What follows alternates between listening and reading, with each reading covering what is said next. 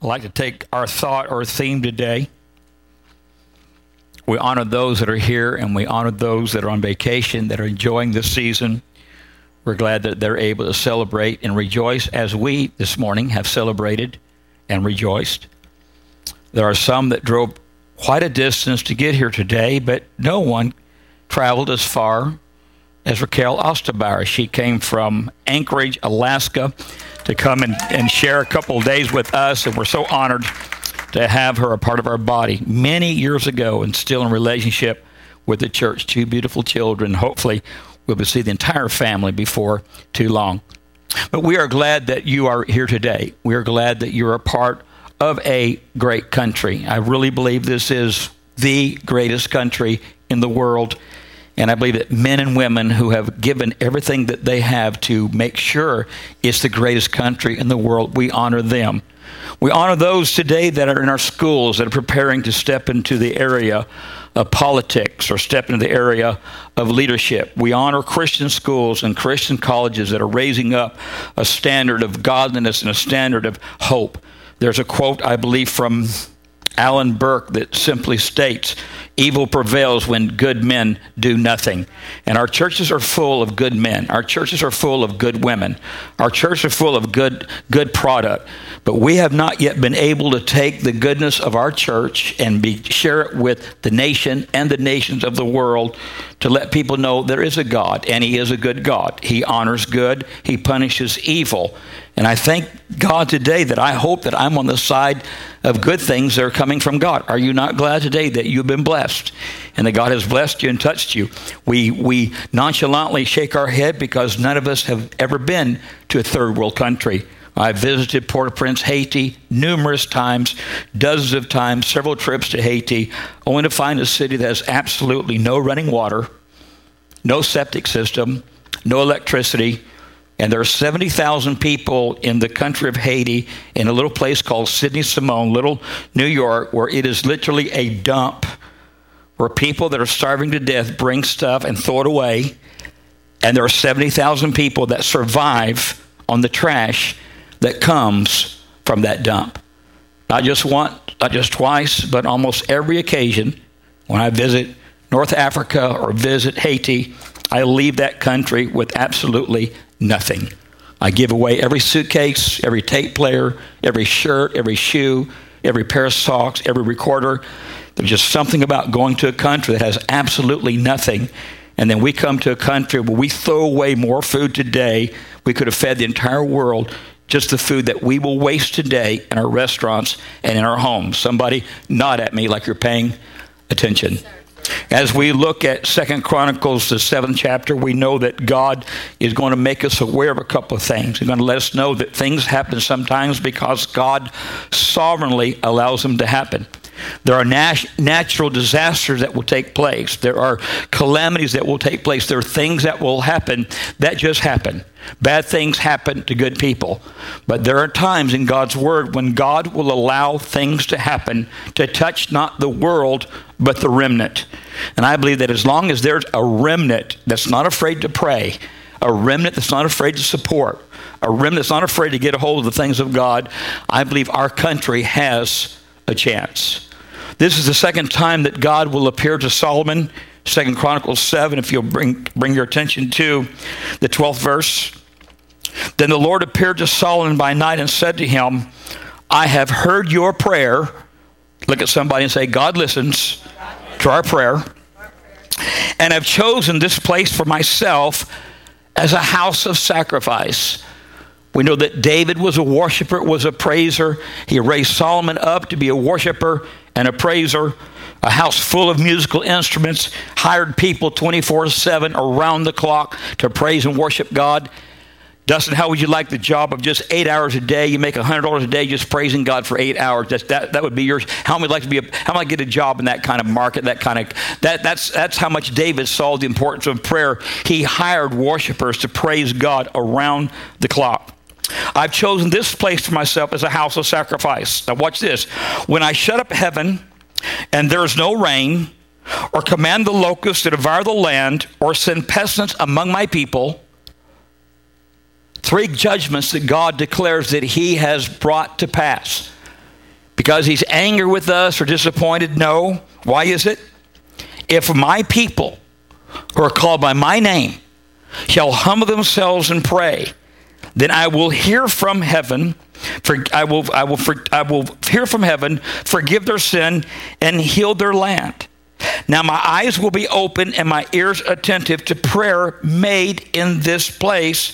For now I have chosen and sanctified this house, that my name may be there forever, and my eyes and my heart will be there perpetually. What a promise from God. God made us to enjoy his presence. God made us to be praisers and worshipers and to pursue his plan for our life. But there are times when nations of the world get distracted by wealth or by tragedy. There are times when nations of the world will not look towards the things of God. So God will allow things to happen cataclysmically. God will allow things to happen throughout the world, and it will touch the heart of the church. When the tsunami came one afternoon and washed 250,000 people away in death, nations began to pray. When we saw Desert Shield and Desert Storm, and we saw the probability of war being declared, grandmothers and moms began to pray. There have been times in our life when things that have happened that have got our attention off of the distractions, but back towards the things that God wanted us to be focused on. We're placed here upon this earth for a reason. God said, I blessed you so you can bless others. Our life should just be a well. It should be a river. It should be a spring. It should be something should come from us that blesses those around us, so that they would want to be around or have the God connection that we have. I will spend this afternoon not with church family. I will spend this afternoon not with relatives and friends. I will spend this afternoon, this evening, with a family who are self-proclaimed atheists. They've all acknowledged to me they believe there is no God. They did buy a lottery ticket. They did win the lottery. They did win $3 million. They are renting both sides of my duplex. And they asked several weeks ago if I would come and enjoy the 4th with them.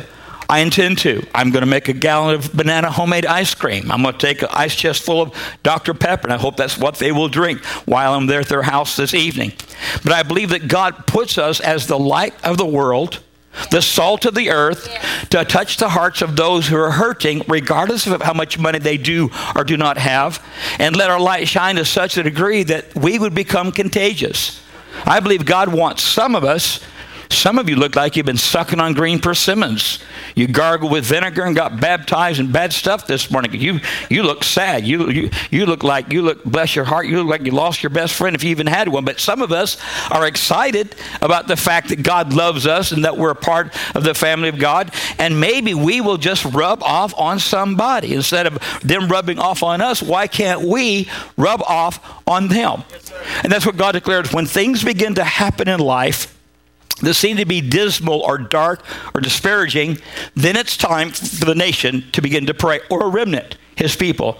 He said, if you pray, I will hear from heaven.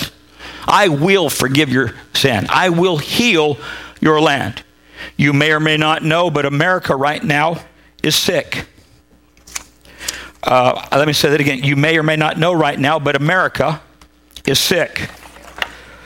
And a modest or a conservative estimate today of prescriptions that will be filled before the day is over in the area of any opiate, hydrocodone, Oxycontin, Valium, Percocet, Loratab, things of that nature.